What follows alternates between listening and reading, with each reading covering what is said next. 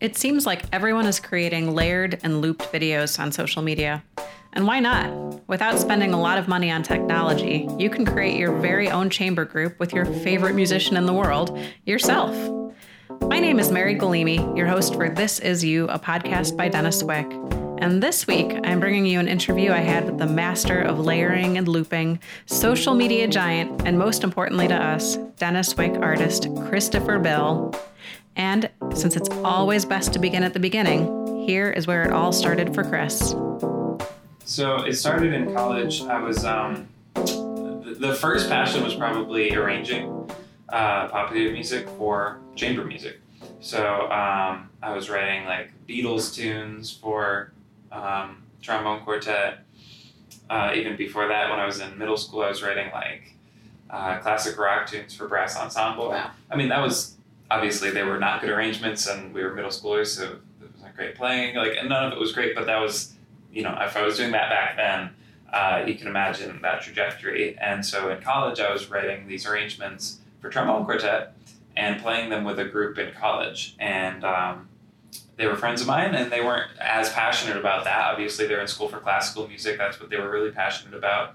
And just kind of playing this stuff for fun, where I was kind of, I wanted it to be better. I wanted it to be just better, played in tune and accurately and focused and actually kind of like be that higher quality. Probably my inspiration for that was the Canadian Brass Beatles album. Oh, yeah. And like that, it's this really impressive music that's hard to play, and yet anybody who knows the song is just gonna enjoy it. So that was kind of the idea, and so instead of asking my friends to like, no, you need to go practice this music, you know, that's not what they're there for. I went and I decided to record all the parts myself, and that was the first version of this, was me playing a couple classic rock tunes that I arranged and listening to all the parts and trying to put them together. And so those were my first YouTube videos. And at that time, what tools were you using to do that layering? Because right now we have a bajillion ways to go about doing this, but I'm guessing, how many years ago was that? That was 7-8 years ago. Yeah, much different scene back then. Yeah, so that was a microphone that I got as a gift, a Shure SM58 microphone, which is like, if you go into any bar and they have like a stage, they'll have a Shure SM58 microphone. It's like, they're known as the most durable, like you can throw it at the ground and it's fine. And it's a pretty quality microphone. I still use it when I travel and play on stage. Because you throw it in your bag and it's fine. And it sounds great. And so I had that microphone, which was a gift for Christmas. And the interface I had was an M Audio interface, but basically an interface is, it gets that microphone cable into your computer. And so that was also a gift that I'm sure my family got on eBay or something, and that was it. And so I had that, and I had free software called Audacity, and that was it. And so from just that and my arranging skills at the time, which again weren't amazing, I was still kind of progressing with all of this. And then the other tool that I had that I don't think I give enough credit to is my roommate and my friends in college, my very first year, were all production majors. And so anytime I had a question about anything on the recording side or the editing side, they were there. And, you know, they're not professionals. They were studying it in school, but they were in classes for all this. And so I could ask them questions. And so that's kind of, I probably learned a lot from them, just being around them and being able to ask questions while I was doing these recording projects. Yeah.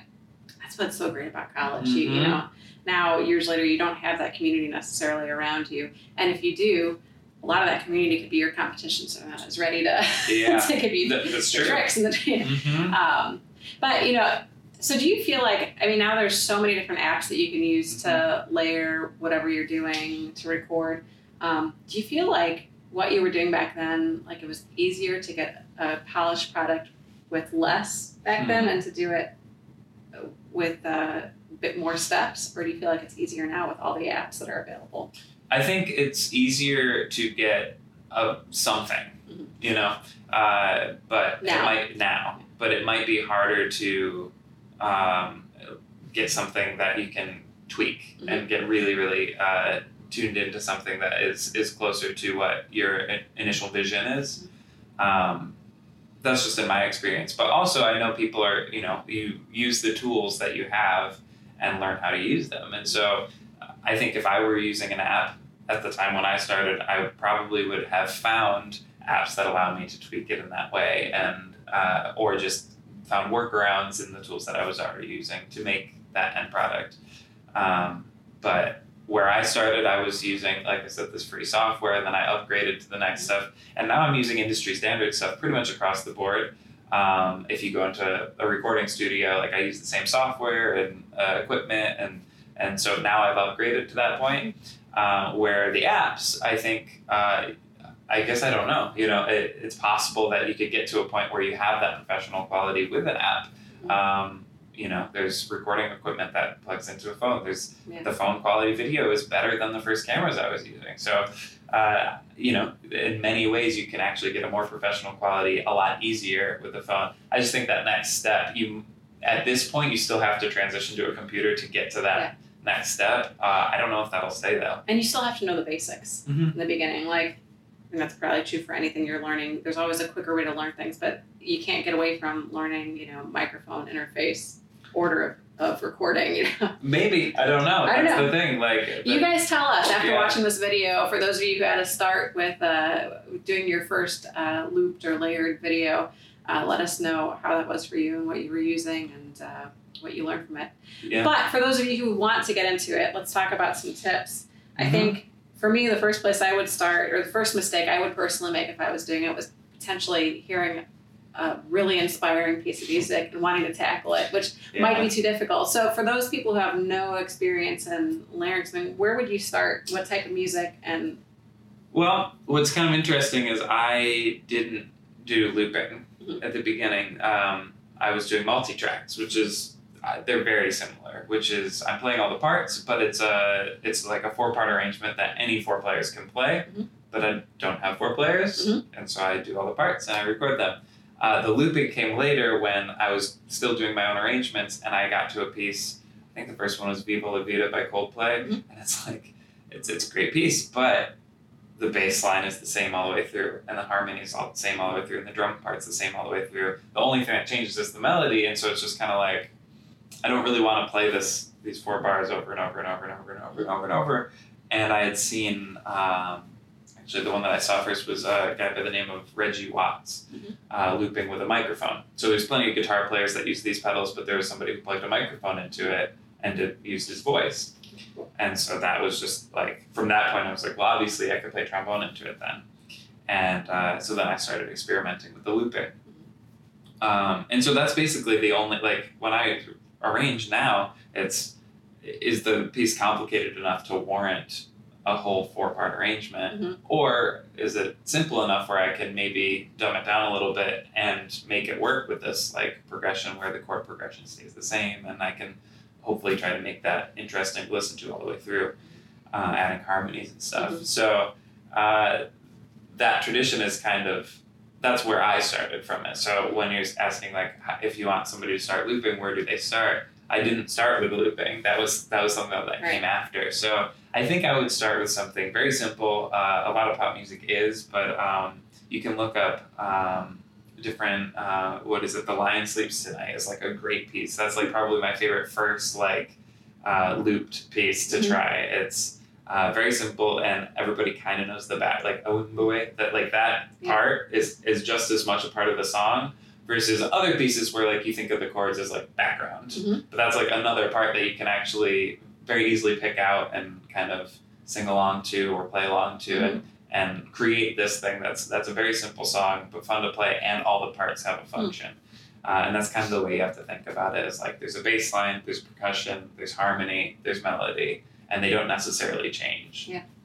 Oh, that's the tricky thing with pop music too, because a lot of what you think is 4 or 5 parts is actually a really cool beat and a very repeated note underneath. And how do you incorporate a beat to a voice and an instrument? And there are creative ways of doing it, but that's all it is. Yeah, and a thing that I like to think about is what is your end goal, and what is the product that you want?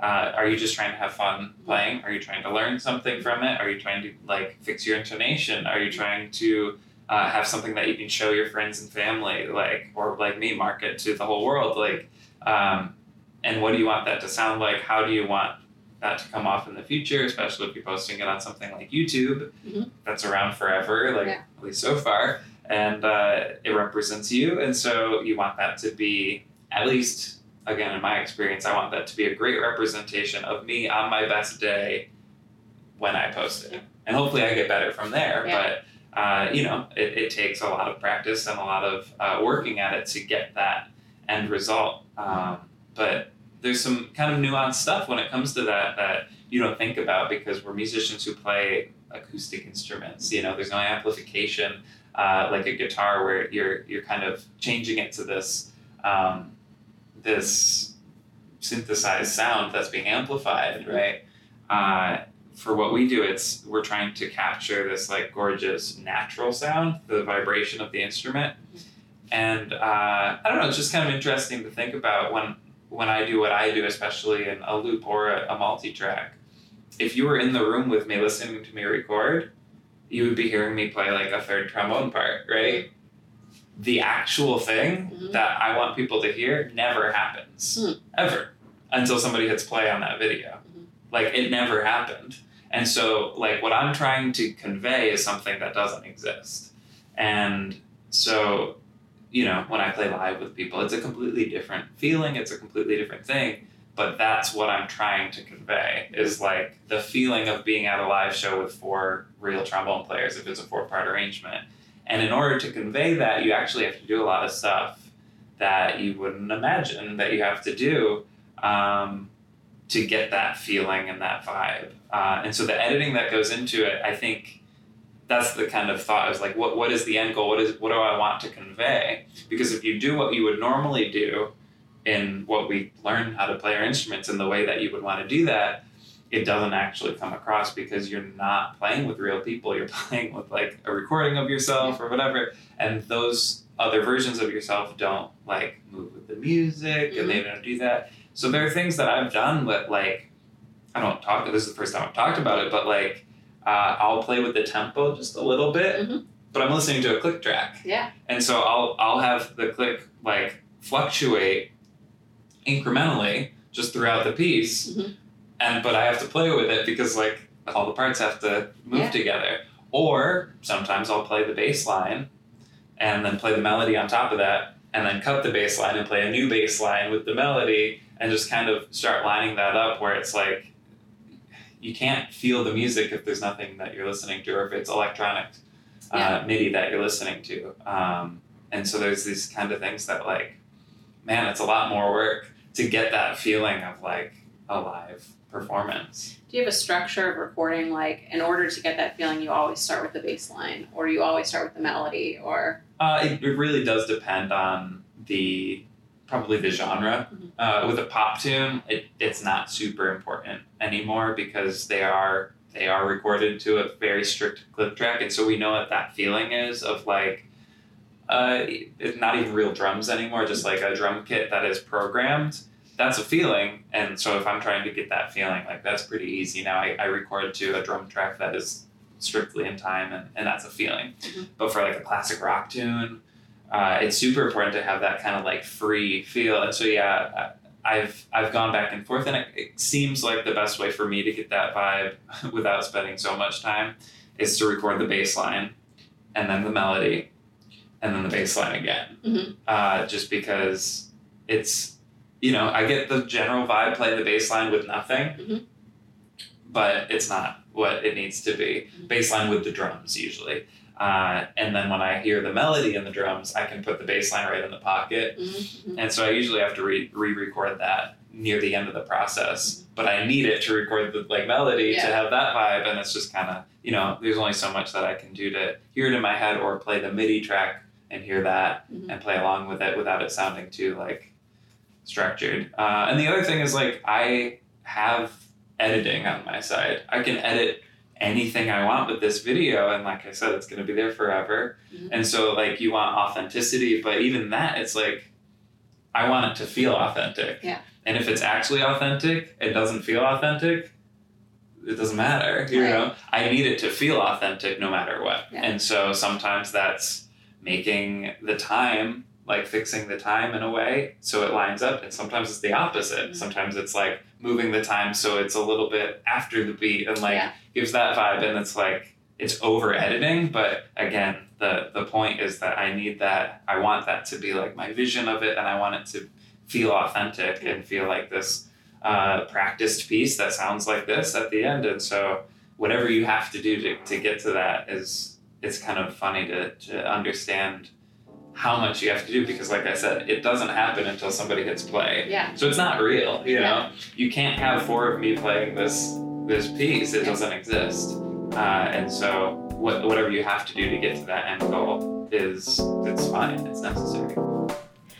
Well, that's all the time we have for this week. We will pick up with Chris next week again with more tips on looping and layering. Thanks for tuning in to the Dennis Wick This Is You podcast. All these discussions are lovingly created to support our listeners on every road and intersection of their musical lives. If you have any subjects you would like us to cover or questions for us, feel free to contact us through the Dennis Wick app. Have a great month, and we look forward to meeting with you again soon.